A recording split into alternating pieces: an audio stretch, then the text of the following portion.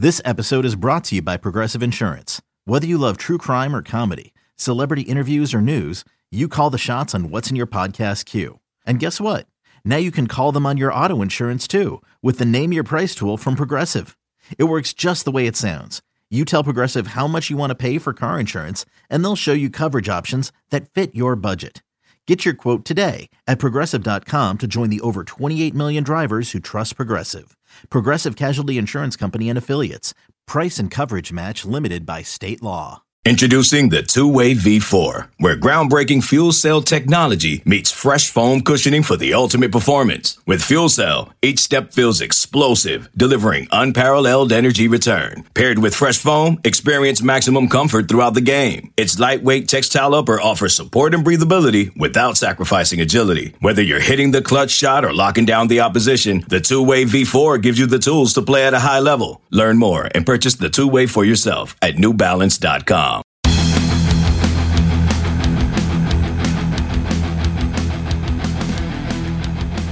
Coming strong with another edition of Longhorn Blitz with Horns 24/7. I am Jeff Howe. Let's not waste any time and get right into it. Wherever you're listening, however you're listening, thank you so much for supporting Longhorn Blitz. There's a few different ways you can get the podcast, but the best way is to anywhere you get your podcasts. Whatever your favorite podcast platform is, go there. Search for Horns 24/7. That's Horns 247, no dashes, slashes, or spaces. Click that follow button whenever the podcast feed pops up, and you get every episode of the Blitz whenever it drops. And if you'd be so kind, please leave us a 5-star review. We greatly appreciate it. Let me bring in the rest of the team. He is the master of the soundboard, the drop machine extraordinaire, our lead research analyst on Longhorn Blitz, and a daily fantasy guru. He is Matt Butler. How are you, sir? Doing pretty well, man. How about you? I'm locked in, and I cannot complain today. A man who also... I never really hear him complain at all, but a little Super Bowl travel might have him on the recovery track this week. But he wears many hats. He's busy as it is. But for the purposes of this podcast, he is our lockdown corner here on Longhorn Blitz. Lifetime Longhorn, 2002 UT All-American, 2002 semifinalist for the Jim Thorpe Award, 4th-round draft choice of the New York Giants back in 2003. Spent his NFL career with the Giants, Lions, Bears, Bucks, Broncos, and a year with the Hamilton Tiger Cats of the CFL. When he was done with football, he got himself back to the 40 acres where he earned his degree. Whenever that team ring comes back in, we will make sure he wears it proudly. Nevertheless, he is a card-carrying member of DBU, and when you get that All-American honor recognized by the NCAA, they make sure you get one of those black cards. Number 21 in your program, number 1 in your hearts, Mr. Rod Babers. Rod B, how are you, sir? I'm doing good, man. Appreciate the intro as always. It was fantastic. Probably not as fantastic as you told Matt and I before we got on, your 4th Super Bowl. So how was the Super Bowl Las Vegas style? Oh man, it was great. I'll imagine it'll be back in Vegas probably within 5 years. I mean, it was a grand slam home run. I've been to 4 of them. Like I said, I went to one of them and I wasn't even like 21. So I think that was a little different, but man, I've never been to a Super Bowl that was that jacked up. Vegas puts everything on steroids. So yeah. Vegas going to soup up every damn thing. It was as souped up as it could get, man. That was a great, and hell, the game was fantastic. Well, I'm sure we'll talk about that, but in terms of the atmosphere, I never been to anything like that. And it makes sense. There was just so many people from everywhere because everybody can fly to Vegas, right? Every damn major city's got a straight flight to Vegas, and it felt like that. It was like I said, I haven't been to a Super Bowl like that, and it makes sense. I hadn't been to Vegas. I don't think I've been to Vegas when it's been that hype. And I don't go to Vegas a lot. I mean, that's probably my, 6th or 7th time in Vegas. But I don't think I've been to Vegas when it's been that hype. I ain't been to a Super Bowl that's been that hype. I was saying at one point I was in a room, not a room, but it was like a Vegas part, like a Vegas, like, a party pretty much. It was in the Wynn, and they had there was like a club in the Wynn hotel, and that's what we were at. And it was at least 5 NFL owners just like in the room. Jeez. Yeah, dude, that was on something. It was on something different. Yeah, that was legit. That was on something else. So it was wild. That was a great Super Bowl, and the game was fantastic. But the atmosphere, I think Vegas is gonna have them back soon, and I think they'll be back and within 5 years. Is my prediction.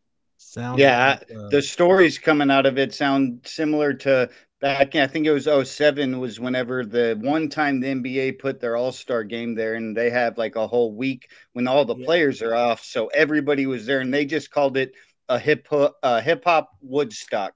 Was basically the way that like the column on ESPN I remember reading described it and saying it was just Hunter S. Thompson's dream sports weekend. So if you were to add the Super Bowl out there, where it's the world's biggest game, not just say like culturally, a lot of guys that love to go to Vegas and play and party. That couldn't be a better combination. Yeah, I went to the H-Town Super Bowl because that was in my hood, and I was in the league at the time. I went to the Detroit Super Bowl, so I was in Detroit, and it was in Detroit, so that was going to be hype. And my first Super Bowl was the Atlanta, like that Super Bowl in Atlanta, actually the Ray Lewis one, Ray Lewis murder trial Super Bowl, whatever. Google it if you don't know what you're talking about, kids. But still, that was my first one. But and Atlanta is Atlanta, man. That's Atlanta. I mean, Atlanta's gonna be live, and I still I don't know if I experienced a Super Bowl like this. I don't know if I've been to one that was this live. And I went to some live, went to some good cities. Yeah. Hey Rod, do you remember you remember the Rams linebacker who made the tackle on Kevin Dyson that won the Rams that Super Bowl? Who? Mike Jones. Nice.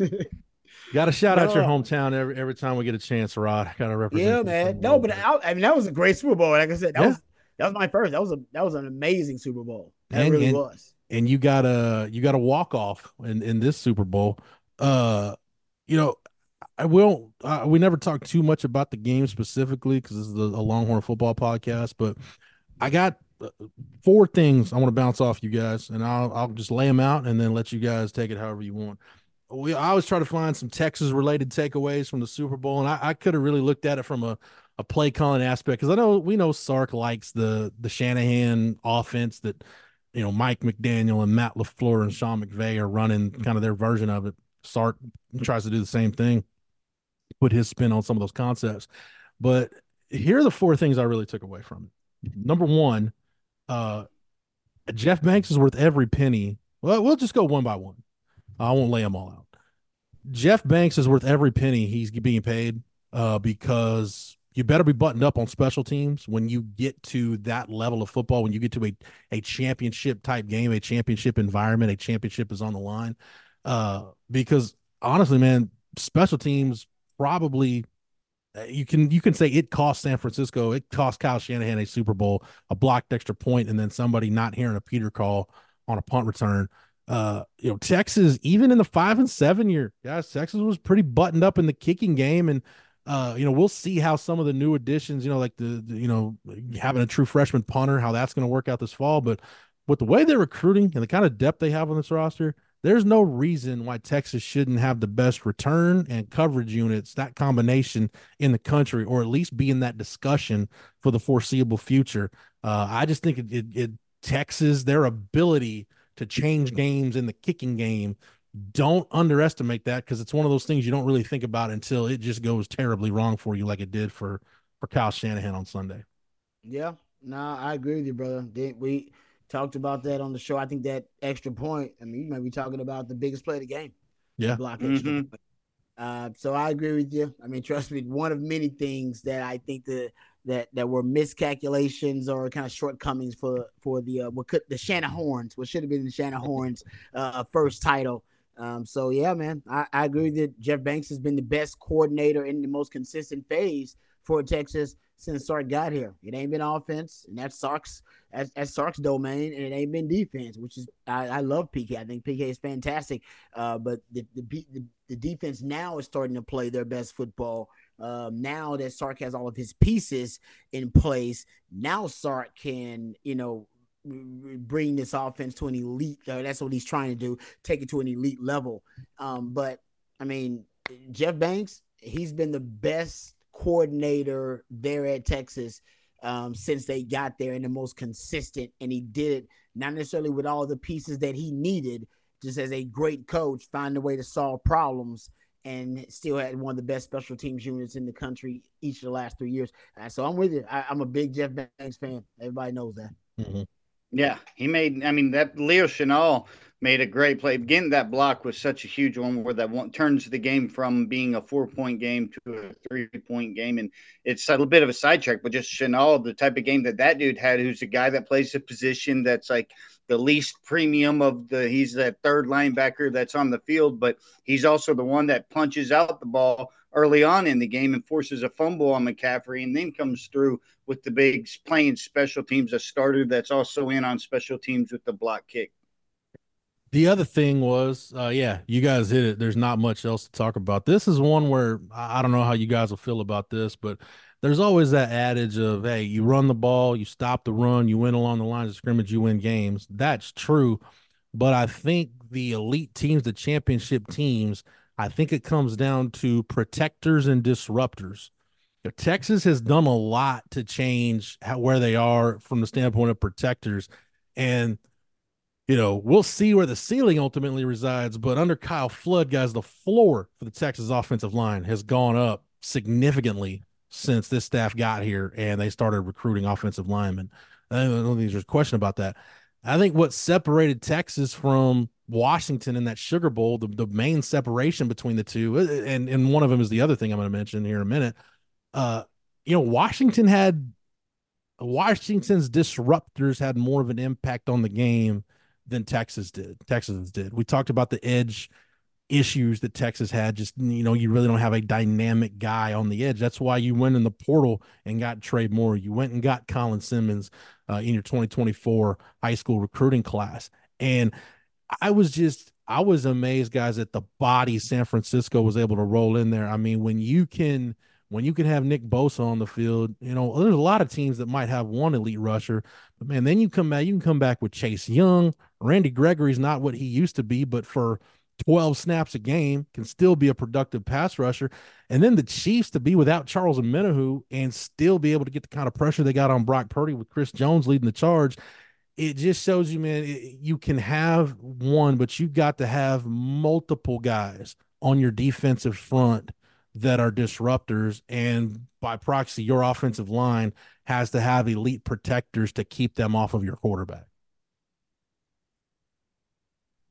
Yeah, that's a little that's a little more complicated because it's the Chris Jones is just a war daddy, right? So Chris Jones, even he had no sacks in that game, but man, there were several. I was there watching, and man, Brock Purdy had a touchdown for Debo, schemed wide open by the system, and if he just had a little bit more time, I mean, that's dialed up. That's a touchdown. 49ers win that game, right? It's that close. But Chris Jones on no plays, he applied just enough pressure where Brock Purdy had to get rid of the ball a little too soon, half a second too soon. Ball's overthrown, incompletion, moving on, kick a field goal, right? It's just, and that was a Brandon Ayuk. Two of them died. Yeah, exactly. They were the same exact type plays. And Chris Jones once again was able to apply just enough pressure. Having got a war daddy like that, that would be just one of these players. And it happened. We saw it with Devondre Sweat, and we saw it with Byron Murphy. That would be the hope, that you get somebody out there who just refuses to be blocked. And on a consistent basis, that they become a war daddy where, hey, it's going to take a double team, and even a double team ain't going to guarantee you that you're going to be able to neutralize that threat. I mean, that's what Chris Junk Jones represents. And he's now two of those three Super Bowls. Honestly, they don't win them without plays. Just I remember off the top of my head that Chris Jones made in the games late in clutch time. So and I think Spagnuolo knows he has that kind of guy. So, he's got some between being able to play a lot of man coverage, which they did. They probably played 65% man coverage in that game. That's not, you got to break tendency in big games, and that's really not what Kansas City does. They usually play a lot of zone on the backside of those blitz packages. They decided to play a lot of man. That was the tendency breaker. It made sense too, right? Make Brock Purdy beat you. Make Brock Purdy take away the easy completions, take away the simple stuff, and with pressure that Chris Jones can apply. Going back to your point, let's see if Brock Purdy can just make the throws. Yeah. Let's see if Brock Purdy can make the throws. And time again, that's what Spagnuolo proved. And listen, Brock didn't play bad, but there are some times where Spags sits the way the Spags was calling the game. Steve Spagnuolo, I'm talking about the defense coordinator for Kansas City. He was going to force Brock Purdy to beat him. Yeah. I need Brock Purdy to make a great throw. I need Brock Purdy to do something superhuman. I need him to put a cape on. And there were just times where he could not do it. He just could not put that cape on. That's not really him. And they don't ask him to be that. They want a game managing point guard. And that once again, I think kind of came back to haunt him because there were some moments going against that guy, when you're going against Patrick Mahomes, when you're going against that dude. Look at all the defensive linemen you just talked about. San Francisco's been stockpiling for years since my boy Shano got there. His number one priority has been stockpile D linemen. Stockpile pass rushers, stockpile pass rushers. You've been stockpiling, man. Nobody in the league's got more great pass rushers than the 49ers right now, but that didn't matter. That didn't matter because when you're going against Patrick Mahomes, the number one thing that you're going to have goes back to a lesson for Texas too, because at one point we played an elite quarterback. They lost to elite quarterbacks this year. Yeah. All right. They lost to Penix when he was playing at an elite level. They lost to Dylan Gabriel when he was playing at an elite level. All right, to win a championship, you're probably going to have to beat an elite quarterback. All right, and to beat an elite quarterback, a quarterback who's playing at an elite level, your quarterback's going to have to take their game to the next level, right? And that's what I don't think Brock Purdy could do. I don't think maybe he will later on in his career, but he couldn't put the cape on, and we saw Patrick Mahomes throw on that cape like he always does. And I think that's San Fran. I mean, double-digit leads. Every time my boy Shano's been in the Super Bowl, but he's been going against the dudes with the capes every time. Yeah. Tom Brady with the cape on. Mahomes twice puts the cape on. I love him, but you got to go find a quarterback with a cape, right? You got to, man. That's what you missing against that guy. That's the case. Now, if we were in a different era of football, it'd be fine. But that dude he's playing at a different level, man. He's right now halfway to where Tom Brady is. He's trying to go catch the GOAT, and he's not even really in his prime yet. You still got time. So Shano, go get a quarterback with a cape. You can ride this Brock Purdy thing out. It's cool. You got time. Hell, Andy Reid was considered a coach who couldn't win it all until he found the guy with the cape, right? Yeah. Until they got that guy. So I just, I think he's still got a real good shot to win it next year with Brock Purdy. He really does. But man, not in the Patrick Mahomes era, which you are now in, and he's gonna be the man for another 12 years or so. You might want to think about switching up and go find another dude with a cape, win a superhero type, world now where Lamar Jackson ain't good enough in the postseason and Josh Allen ain't good enough in the postseason. Joe Burrow is the guy that got a cape. You know what I mean? So when Joe would have put it out, he can't. You got to go get a dude with a cape. And I'm not sure Brock Purdy is. Yeah, and that's where, when you look at just the resume from Mahomes, it's crazy because he has 1 year when he got to the Super Bowl and lost to Brady, 1 year where he lost to Burrow in the championship, and other than that, he has just won them all. And his DVO, it's absurd when you look at the EPA, and it's not an exaggeration. He's literally won every other game ever in the playoffs other than those 2 years when he lost to those two dudes. It's just unbelievable. And when you look at what he did to what did he replace? He sort of replaced what was Brock Purdy.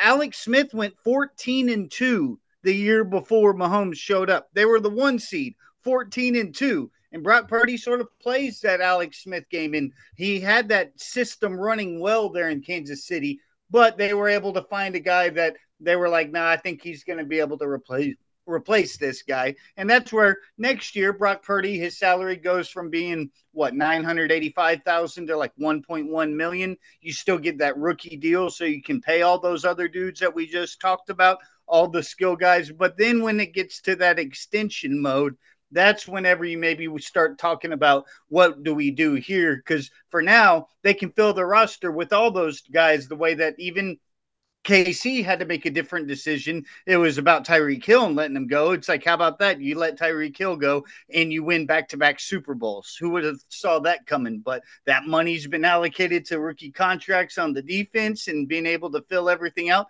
and pay a guy like Chris Jones. People forget he sat out and watched from the booth that game one that Kelsey was out injured when they lost to the Lions. It was because they were still talking about his contract this year, but they got Chris Jones's contract done. And you brought up the Debo play in the right corner of the end zone, where every time it seemed as if you had a play call that was queued up, not only did Spags have the right pressure, but it had the right coming exactly where the play was designed to go. Both of the times to Ayuk, you had the blitzer coming through free, or you had Ayuk wide open on a slant down the middle, and that's when Chris Jones blows it up from the middle. Another play where Chris Jones on another slant in overtime ends up blowing up what a wide open Ayuk. Then you were able to bring a blitzer in the second on that last 3rd and 4 that made them settle for the field goal, and that was the blitz coming from the side where Ayuk was at. So the throwing lanes on all those plays were disrupted, and we've seen that in these timing offenses. We saw it a lot at times with, say, Texas. One of them was against Washington, the throwing lanes, like understanding that these offenses that get the ball out on times. It happened a lot to Tua against Spags also in that game that was freezing cold and frigid, but these offenses where you have to get the ball out on time and you can sort of read the eyes and understand where the concepts are going based on player personnel and then reading the quarterback. And these great pass rushers, either you're able to get there and disrupt the rhythm of those throws, or you can have a well-timed blitz come in and always have, like, say, that off arm up and be able to deflect them. And Spags, he did a great job of marrying his coverages with his rushes. And he's done, I mean, he's the one that ended Brady in 07, the perfect team. They would have won undefeated, and then he did it again with this Chiefs team over and over and over. Just one of the best D coordinators we've ever seen. Obviously you'd love to have somebody like Chris Jones in the middle of your defense, regardless of what level of football you're talking about. But I think it's more when you talk about Texas, I just think it's more feasible to kind of do the San Francisco model where you just load up on talented guys that you feel like can get the job done. I mean, you do run the risk of, hey, man, sometimes if you're facing an elite quarterback, like you said, Rod, he's just going to make a couple of plays just because he's that guy.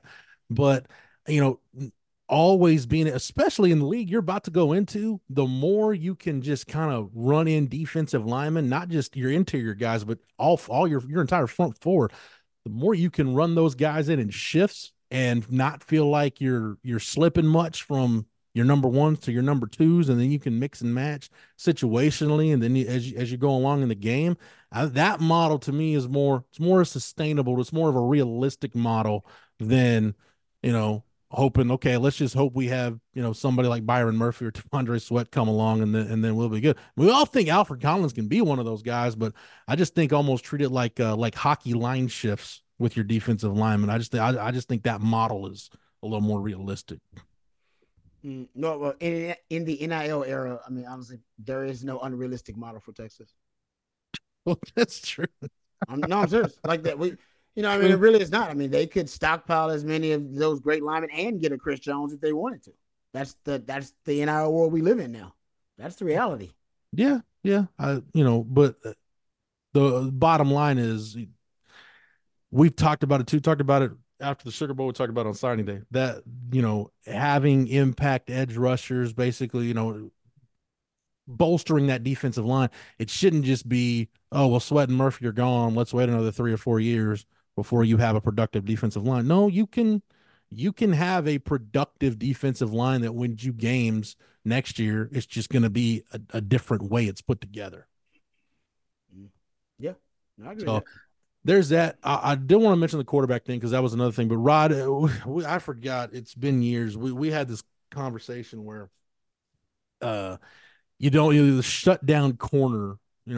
Could you still have shut down corners in football? And if there's one thing I would maybe criticize, might even be too harsh of a word, but just question why Kyle Shanahan did what he did. The fact that they kept testing and going after Trent McDuffie as often as they did.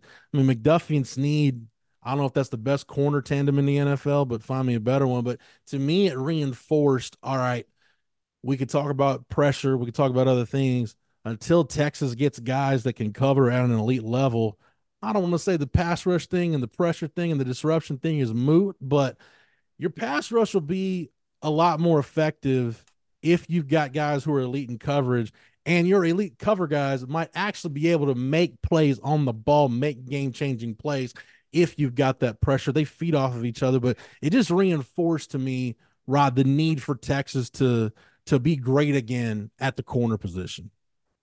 Yeah, I mean, that's Brett Veach, the GM, which might be the best GM in the league right now, of the Kansas City Chiefs. I mean, he has a special kind of offseason habit. He'll just pick whatever is the worst position group in the on the roster, and he'll just remake the whole damn thing in offseason. It's pretty fascinating. I don't think I've ever said anything like it. He did it with the offensive line after they lost the Super Bowl to the Bucs, and he did it with the secondary. Like 3 drafts ago, he did it with a couple of drafts ago. He did it with the secondary, and he's probably going to do it with the wide receiving room actually this offseason for the Kansas City Chiefs. And he just decided he was going to prioritize coverage, right? He was going to prioritize coverage. There's a grand debate going on in the NFL and has for the last decade. You know, are you in a salary cap league, because you can't have everything? Should you decide to prioritize and emphasize and pay money and spend draft capital on coverage or on pressure? Right? Which one matters most in football, in modern football? There is no right or wrong answer, but it's an interesting conversation. And some coaches choose coverage. Like Belichick is a guy that would pay coverage. Yeah, right? Think of all the secondary guys he's brought in throughout the years. He really doesn't pay pressure. He believes my coverage can create pressure. All right, so he's one of those guys. My coverage will create my pressure. Shano is different. Shano stockpiles pass rushers. So he believes, no, pressure. Like, look at his secondary. Anybody press with the San Francisco 49ers secondary? No. Exactly. This secondary is not necessarily full of any brand name players or recognizable players. No, because they don't necessarily prioritize coverage. They prioritize pressure. Pressure will lead to better coverage. All right. So you either believe coverage will lead to better pressure, or you believe pressure is going to lead to better coverage in the NFL, because like I said, it's a salary cap league. NIL world that college football is, you can afford to stack your roster however the hell you want to. So it's a different world altogether. But Brett Veach has, he's interesting because we'll see if they pay Chris Jones. Chris Jones, they haven't paid Chris Jones yet. Yeah. And Chris Jones wants to be paid. They should pay Chris Jones. But he let Tyreek Hill go because he figured, you know what, we don't need Tyreek Hill, and he's right from that standpoint. What does he believe about coverage and pressure? He's got some really good players. So he's drafting Jerry Sneed and Trent McDuffie. I wonder what they'll decide now to do with those kind of guys. Mm-hmm. Yeah, when you look at what they've done, I mean, L'Jarius Sneed's like the best shutdown corner like in the league this era of players. If you just look by the numbers, just like in recent weeks leading up to, and I'm going to pull the numbers off the wall real quick because I still have them up here. But here's just some of the receivers he went up against in the last month of the season. Devontae Adams, 6 targets, 1 reception for 4 yards. Chase, 7 targets, 4 receptions for 31 yards. Diggs in the second round had 8 targets, 3 receptions, 21 yards. Waddle was held to 2 for 31. Like, if you look up and down even the first time, like one of the biggest games that he allowed all year was Devontae Adams. The game, I guess it was on Christmas, he had 5 for 73. But then before that, A.J. Brown in the game against the Eagles, 4 for 1 reception for 8 yards. Like, L'Jarius Sneed just is insane. And then when you can couple him with a guy like McDuffie, both of them are really physical. And then you have safeties behind them where, like in man coverage, Edwards this year, an NFL passer rating of 59.6. His zone coverage passer rating allowed was 64.6. Yeah, Justin Reed was a man coverage 75 NFL passer rating. Zone NFL passer rating was 82.9. So, like, you have guys all across the board where McDuffie was the one that he's going to be able to run around and get physical with a guy like Debo. Your other guys can cover like hell. They all tackle really well. It's just a great marriage that he has from the front to back end. And, I mean, hell, the 49ers, they're their best DBs, one of the leftover pieces from the Chiefs with Charvarius Ward. And Ward did a really good job at times this year, but like you still saw, and it's the same thing that we talked about. What did it all come down to on the final play? It was understanding motion, and they had, between Ward and Logan Ryan, who they just signed off the street to be able to fill a hole there at safety. And like, you have that same corn dog play where you have a guy in motion, and you have Ward taking the outside receiver, and you have 1, 2, 3. The second McCall Hardman gets inside of Kelsey, you're thinking he's motioning too, but the second the ball snapped at the perfect time, he runs back out and becomes that one again, and it gets confusion just on Ward. And you can tell, just look at Jason Kelsey or Travis Kelsey, the second that he realizes Ward is sticking on me and he isn't going back outside to the one, he doesn't even run his route. He just looks up at the board to see McCall catch the ball, because he knows the game's over the second that Ward is with him and not carrying the outside guy. And that just is where they won it last year, just little tiny wrinkles and little tiny rules of coverages. And if you aren't just buttoned up on every single play, one little minor mistake like that with the 49ers ends up being the thing that cost you down in the red zone. Rod, do you have expectations for next year? I guess, what are your expectations for, let's assume it's Terrence Brooks and Manny Muhammad are your corner duo to enter the year. I don't see why there wouldn't be. What's your expectations for those guys? Where is I don't know if you want them to be in the top quarter of SEC tandems or, among the best. Like, what are your expectations right now for those two? I mean, I have high expectations for both of those guys. I mean, I think Malik Muhammad's a fabulous young coverage corner. I think he's got a lot of raw material to work with. I mean, this guy's got a tremendous upside. He's confident. He should be. I mean, he's one of the only guys that actually almost made a play in the Sugar Bowl on one of those footballs, because he's got great range as a corner. And I think he's a ball hawk. I think he's, I usually throw guys into multiple categories, or, is he a disruptor, a technician, ball hawk? Those are three of others categories where you start like evaluating guys. And I think he's a ball hawk, and I think he's a technician. That to me is a great combination at an outside corner position. So I'm a big Manny Muhammad fan. I think he actually could end up being, he really could compete to be an all conference caliber defender. It may be as early as next year, but that would be the hope, is that he takes that kind of leap at one point during the season. Terrence Brooks is a guy, I've been saying this for a while, I think he can play damn near any position in secondary. When Ohio State recruited him, they recruited him to play DB. Yeah, they actually weren't sure, and he talked about that, how they weren't sure exactly where they were going to play him. I talked to his dad. His dad says he can play any position in secondary. I know that's the case just because of the football IQ it passed down to his dad. Dad played in the NFL, was an NFL guy, a footwork coach. So he's got great natural technique. And what I said, low ball's game is actually something I don't see more of, which is versatility. I think they should cross train him at nickel. I think when he actually would naturally kind of transition there too for you, manufacture depth. But I do think he's that talented as a guy that can play multiple positions in the secondary.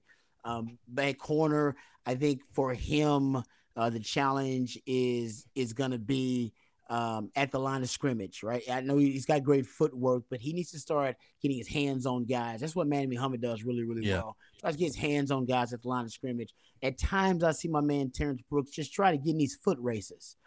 And I'm sure he's got the speed. All right, I don't know what his straight line 40 speed is, but man, that is doing that all throughout a game. That's definitely gonna get you in trouble.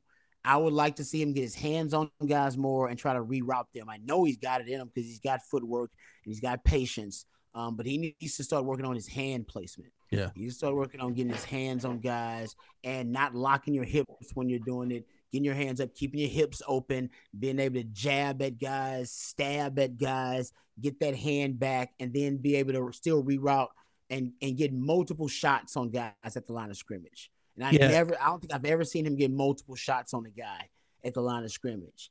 And that's what you want. I mean, Ryan Watts was great at it, but Ryan Watts downfield, he would struggle. I think Terrence Brooks will be fine downfield. What I want him to do is start working on, rerouting guys, redirecting receivers. That's a pretty valuable tool, Rod, in the toolbox that you're not using. And I mean, I don't know. I know Terrence Brooks doesn't need anybody to tell him, the finer points of playing a corner because, like you said, his dad has worked with him probably since he was in the crib. But, you're shrinking your own margin for error, right? When you're just doing it one way. What you're talking about, you greatly increase your margin for error. Yep. Yeah. No, I totally. I just, I think that should be his challenge. See how much throughout the game he can get his hands on guys. Yeah, and I think I think a lot of that is patience, but I think a lot of it's leverage. And I'll say this about all the damn corners, probably except for Jahdae Barron. I don't, I don't like their leverage. I've been talking about that for years. Like, man, play with better leverage. Look at the situation, the circumstance, where you're on the field. Use the sideline. Play with leverage. And I don't see them play with you play with hard leverage. Like, you know what I mean? Like, you be overemphasize the leverage, whatever it is.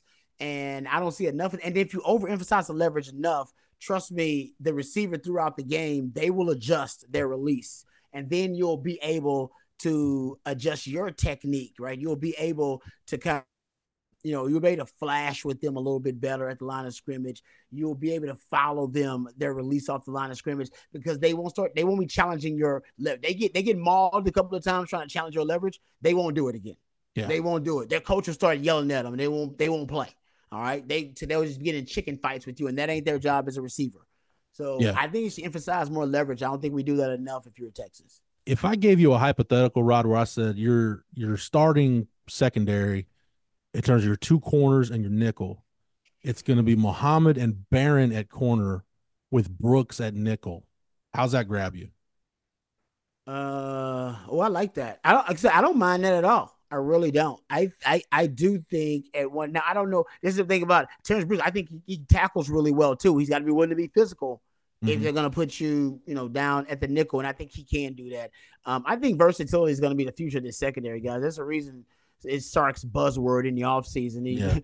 He's describing that secondary he brought in, and the only term that was common among all their evaluations was like versatility, position flex. He kept bringing that term up. That is by design, ladies and gentlemen. That's deliberate. Yeah.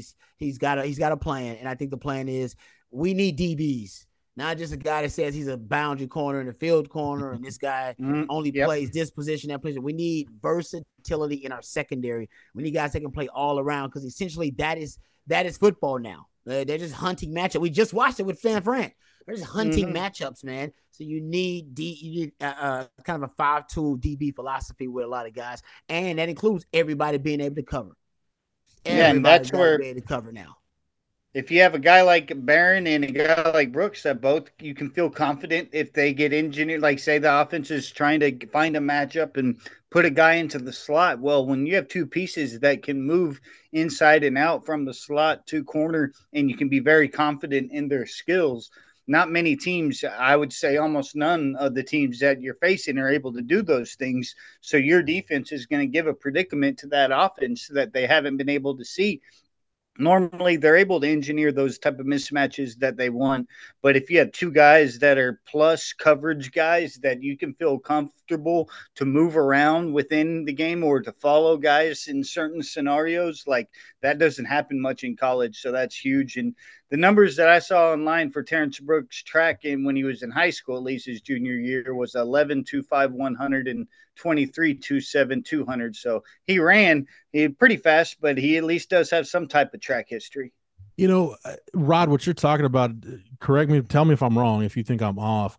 I think if you're a Texas fan, you kind of have to go backwards to think about it, and in terms of how you go forward. Like, you were part of a great secondary in 2001. Quentin Jammer's a first-round pick. You had young Nathan Vasher, who was picking off everything thrown his way. But to me, the apex of the Dwayne Aquina secondaries at Texas, it was that 2005 secondary. When your starting corners are Cedric Griffin and Terrell Brown, and your safeties are Michael Huff and Michael Griffin, and Aaron Ross is your nickel. I mean, you talk about five guys that really can pretty much play any position in the secondary. They can all cover, they can all run, they're all physical. I mean, that's kind of what today's secondaries needs to be. You just have five DBs on the field, and on a given down, they can really go into any of those roles based on how you want to play the opponent or whatever. To me, that's I think what you've got to strive for. You got to strive for that kind of secondary. You got to look at that 05 secondary. It's like, okay, how we might not get quite there, but the closer we get to this, the better off we're going to be. Yep, there are nothing but solutions on the field. Right. Yeah. No matter what problems the offense presents to you, I got solutions all around the damn field. Everywhere you look, Michael Griffin, you got Cedric Griffin, you start looking at the way Aaron Ross was used. I mean, I got solutions everywhere. And that's what you want to build into your defense, as many solution-oriented players, because they're going to try to put you at a matchup disadvantage. And the only way for you to even those odds, and like I said, Shano does it better than anybody. He's got positionless football, right? He's got Debo, he's got Christian McCaffrey, he's got Kittle. He's got the most positionless football centric offense in all of football. And yet it did not bother Kansas City. Why? Because they got coverage guys. Yeah. All right. Everybody, all throughout their secondary, their safeties, their nickels, their corners on that side, everybody can cover. So they're never really at a coverage disadvantage, no matter how you want to try to mix and match us. And that's what Texas had back then. And I remember the architect of it, because Coach Aquino was all about solutions. He was like, no, I need 5'2" DBs. Yeah. I need guys, when the air raid is trying to expose my coverage liability, they realize there are none. And then what's their next step when they realize there's no coverage liability here? So what's your next step? Because we're going to vote numbers to stop the run, because everybody can cover. So everybody can go man to man, and we play man to man. And what did Kansas City do? Kansas City played zero coverage, guys, 22% of the time. Zero. Yeah. They were in zero coverage. Yeah. Do you realize how confident you need to be in your secondary to play zero coverage when you're walking the line between disaster and delight like that? Dude, that is, you're coaching, you play calling that, you're calling that game high, man. You gotta be. And now, but it's not high on anything except high on the skill set and the confidence he has in his players. That's what he was high on. Mm-hmm. And Spags knew that I can play zero coverage. Now, zero coverage, guys, easily is the most risky, most dangerous coverage in all of football. A guy trips, a guy gets beat, a guy trips. You could just have a blown coverage where a guy forgets that's not his guy. I mean, it could go wrong in so many ways, unless you got guys that can straight up cover out there. You got guys, and we played a lot of zero cover. We played more zero covers than you probably should have too. But his name was called Bull Reese, and that's the way he called it sometimes. Like, nah, we're just gonna cover. We're sending everybody. You know what I mean? And that's that. You got to have confidence your guys are gonna hold up in coverage when you do that. But to do that 21% of the time in the Super Bowl. Ooh, man, that Spags is on a different level, but it shows you that Trent McDuffie and L'Jarius Sneed, those guys' coverage skills on a different level too. That goes back to what we talked about with Brett Veach and investing in coverage. Texas can't afford to do both, but you can tell now they've realized you can't coach coverage. Rob, you've been saying it for the last 10 years, and now people are starting to figure it out. Man, you better go find it. Go recruit it. It's out there. There are guys that can cover, but you can't coach it. Don't be arrogant and think you can. That is hubris. You got to be able to recruit coverage, man. That's what they're doing now. They figured it out. And you can't do pass rush either. They'll figure that out too. You got to recruit that. Certain things you can coach and certain things you got to recruit. You better recruit pass rushers. You better recruit coverage guys. You recruit speed, but everything else you can coach up. Yeah. Yep, and that's where that's where man coverage is like almost the ultimate weapon if you have the guys that you can deploy out there to do it. And that's where Texas, with some of the young guys, you got to feel a little bit more confident, because like if you're looking at KC, they ramped up from the beginning of the season to the end of the season. By the end of the year, they're one of the most man-heavy teams in all of football, but that's because of the confidence that you could see that Spags had in guys like Sneed and McDuffie. And when you were talking about the Texas secondary, Jeff, and just being able back in 2005 to have the hybrids of players, you even had linebackers that were former safeties in Drew Kelston to be able to go out there and throw at somebody. So having that hybrid nature and having guys that are able to play multiple positions are so valuable. And that's where like a guy like Derek Williams was so valuable this year for Texas. Yeah. When you look at him in coverage, he was literally Texas's best guy. If you're talking man and zone, just elite numbers. And then if you were to look at just slot coverage, I pulled up the numbers and it'd be surprising. But if you look at yards per coverage snap, who was the best in all of Texas's secondary from all players was actually Michael Taft. Michael Taft was really successful on limiting big plays. So you have a guy like him that you can feel confident that in the 46 coverage snaps that he had in the slot, he was allowing 0.26 yards per snap. Also, Jalen Ford, you had a linebacker that was very effective in coverage snaps out of the slot. And then Derek Williams, who was ahead of, say, Jahdae Barron or Jaron Thompson or Terrence Brooks. You had Derek Williams at just 1.28 yards per coverage snap. Jahdae Barron was at 1.53. So, yeah, you have some guys and some young players, and you have a guy like Derek Williams, and we talked about it from the beginning. It wasn't as if, like, he got, we had a couple really good games late in the year to skew his numbers. Right from the very beginning, his coverage snaps in man and in zone were elite, and the more he played, the more they stayed exactly the same. And that's a sign of a really good player, because a lot of the times whenever you get that added volume, you'll see those numbers not perform as well when they do in the small samples. But when you have a player whose production stays where it's at, and when given the heightened role, that's a sign that this guy could be really elite. It's what we saw with Byron Murphy his freshman year, and he continued on that pace. And the coverage numbers for Derek Williams Jr. look the same. Jonathan Brooks was the same. We talked about that last year with Jonathan Brooks. Yep. Just the more he plays, he'll probably produce at that same clip. But as we close that conversation, Rod, I know Dwayne Akina talked about the 5-tool DB. He tried to get the 5-tool DB, the importance of the 5-tool DB. Can you fill in the blank, Rod, the Coach Akina-ism? It's a what if someone calls you a cover corner? Oh, it's an insult, man. Yeah. It's an insult. No, he don't like that. It's an insult. He wants you to be an all-around football player, and that's where he came up with his 5-tool DB, a guy that can do every damn thing out there. And I mean, that's everybody strives to be that. I strive to be a great 5-tool DB in my time at Texas too. I played nickel, I played corner. I think guys took pride in moving around and at the key to secondary. Yeah, I need to bump into Dwayne Akina again, because it's been a few years since I last ran into Coach Akina, but you just feel better about life when you're around Dwayne Akina. I don't know why. Amen to that, brother. Amen to that. Yeah. Don't you, Ryan? You just feel like positive, right? Like you just. Oh man, he's got a spirit that is it's something remarkable, because it lights up rooms and he feeds off of it. That's why he wanted to be back out coaching. He didn't like being an analyst, because his spirit feeds off being around other people, and that's what he wanted to do. He's great at it. I hope everybody in life can love someone or something as much as Dwayne Akina loves football. That'd be we'd all be better for it. This shouldn't take long, guys. I know we're up against it, but the fourth piece that I really wanted to talk about, the Longhorn related thing from the Super Bowl, is it's Quinn Ewers, and it's that level a quarterback gets to.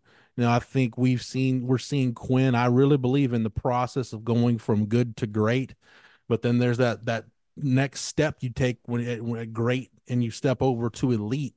And elite to me means, can you elevate everybody around you? Does everybody believe that, hey, if you've got time on the clock and you've got the ball, I don't know how, but this guy's going to go make us a play that wins us the game. To me, that is the next step for Quinn Ewers. And Rod, I don't think that's an outlandish expectation for a guy with Quinn's pedigree, with his raw talent, to get to that point. It's just a matter of, will he do it in 2024? And I'll add on to it by saying this. There's a question, does Texas have the best quarterback in the SEC in 2024? It's at least debatable, and I think they might. Yeah, it is debatable. And he may prove to be the best quarterback in the SEC, and if that's the case, he'll be a Heisman finalist. Mm-hmm. Which that's the expectation, right? I mean, he's got the kind of potential to be a 1-1 guy. Yeah. 1-1, baby. Yeah, it's. I mean, at quarterback, that's as high as it gets. You'd be the first one drafted overall. He's got that kind of potential. Will he be there? Can he accomplish that? He's got a long way to go. Yeah. But there's no doubt he's got that kind of ceiling if he can hit it, if he can tap into it, and he's at the perfect place to do it. And this is the perfect year to do it. Actually, It seems like there's been a lot of change and turnover in college football with Nick Saban retiring, and we know it kind of feels like NIL, new law of the land, is actually benefiting Texas and new transfer portal, that kind of stuff. This would be the time to do it. So I can't wait to see if he achieves it. I mean, he's going to be a first round pick, I think. But can he be a 1-1 guy? 1-1, baby. First one overall. Ooh, that's different. Yeah, that's where like the measurables of a guy like Carson Beck, he may be a little bit of your more statuesque of a guy, but if you look at just what they've done on the field, you'd have to say accolade wise and production wise, Quinn's definitely the best quarterback. Like you have Jalen Milroe, also a guy that was a Heisman finalist last year, so you got to throw him in. But if we're going just off of the Vegas odds, right now Quinn's tied with Beck for the best odds. They're both at 7.5 to 1. So plus 750 for Quinn and for Beck. Dylan Gabriel's at 10 to 1, tied with Will Howard at 10 to 1. And then Milrose like at 12 to 1. Nussmeier, who's going to be at LSU's at 18 to 1. He's tied with Jackson Dart. And Cam Ward at 20 to 1. And Wegman, the Aggie guy, at 20 to 1 with Riley Leonard, who's now at Notre Dame, at 20 to 1. So that's sort of your rundown of all the quarterbacks nationally, but of the guys in the SEC, writing on the wall, history, even head-to-head matchups, like it's hard to find one better than Quinn.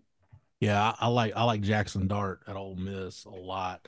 But Rod, you brought up the 1-1 thing. I mean, you think about the guy that's about to go 1-1 in Caleb Williams, and you think about some of the other 1-1s that we've seen. It'll be 2 in a row. Go back to the 2022 loss to Alabama. If Bryce Young doesn't make a couple of plays, just pulling the rabbit out of the hat, Texas wins that game. It's just there. Every other quarterback Texas plays gets sacked by Ryan Watts, probably except Bryce Young, who stepped out of it. Go back to the 2021 game against Oklahoma. Texas was running away with that game, and then Caleb Williams made just a handful of just inexplicable plays that got OU back in the game and eventually won them the game. That's the stuff we're talking about with Quinn Ewers. Can you make that play in the face of, oh man, everything looks dire, and it's, wow, our guy just did that? That's the kind of stuff, Rod, I think you're talking about when you talk about a 1-1 guy and what they do. Yeah, I mean, it goes back to full circle to our initial conversation, right? Can he put the cape on, baby? You want to be 1-1. They want to see if you can put the cape on. Caleb Williams, he put the cape on. Yeah. He put it on right in front of Texas fans. We saw it. And we were like, what the? And when a guy can put the cape on, it changes the game. I mean, that was that was the biggest meltdown and collapse in the history of Texas football. Why? That other dude had the cape. Yeah. Bro, that's we all looking for it. That's what we all looking for. I mean, Mahomes. Yeah, Mahomes. I mean, shoot, Joe Burrow, Kyler in the Big 12 championship game. We saw it. Baker. Yeah. I mean, we've seen a lot of guys. The only one that didn't do it to Texas was Mahomes. Yeah. Pretty much, yeah. Yeah. That was thanks to Quandre Diggs, basically. Chris Boyd got him in the end zone. Mahomes did win that Thanksgiving game. Remember that weird Thanksgiving game where Jakeem Grant catch the touchdown off the ricochet and Chris Warren goes for almost 300 yards? Oh, yeah. I do remember that. That's a forgotten one, but I always like referencing it anyway. All right, well, that's a good place to stop for this week. We will pick it up next week. Matt, thanks for everything, man. You're more than welcome. Rod B, appreciate the time and the knowledge. Anytime, brother, anytime.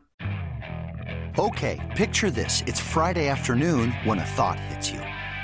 I can spend another weekend doing the same old whatever, or I can hop into my all-new Hyundai Santa Fe and hit the road. With available H-Track all-wheel drive and 3-row seating, my whole family can head deep into the wild. Conquer the weekend in the all-new Hyundai Santa Fe. Visit HyundaiUSA.com or call 562-314-4603 for more details. Hyundai, there's joy in every journey. For Matt, for Rod, for everybody at 24/7 Sports, the 24/7 Sports Podcast Network, and the Horns 24/7 podcast feed, where you can get Longhorn Blitz each and every week. Anywhere you get your podcasts, search Horns 24/7. It's Horns 247, no dashes, slashes, or spaces. Click that follow button. Get every episode when it drops. And thanks to Matt, get all of our archives, our classic interviews and shows are available on the Longhorn Blitz SoundCloud page. Yep, just type in Longhorn Blitz. Hey, it's Kaylee Cuoco for Priceline. Ready to go to your happy place for a happy price? Well, why didn't you say so? Just download the Priceline app right now and save up to 60% on hotels. So whether it's Cousin Kevin's Kazoo Concert in Kansas City, go Kevin, or Becky's Bachelorette Bash in Bermuda, you never have to miss a trip ever again. So download the Priceline app today. Your savings are waiting. Go to your happy place for a happy price. Go to your happy price, Priceline. For the Horns 24/7 family, for the Longhorn Blitz family, I'm Jeff Howe. Thank you so much for downloading and listening, and we will catch you again on the next episode. The wait is over. The Chi returns with new episodes on Paramount+. What brings you to the Chi? Opportunity. Everybody get down! Walk right up to the side. A new reign is coming to the South Side. Never should have sent a boy to do a woman's job. The Chi. New episodes now streaming. Visit ParamountPlus.com/The Chi to get a 50% discount off the Paramount Plus with the Showtime annual plan. Offer ends July 14th. The subscription auto-renews. Restrictions apply.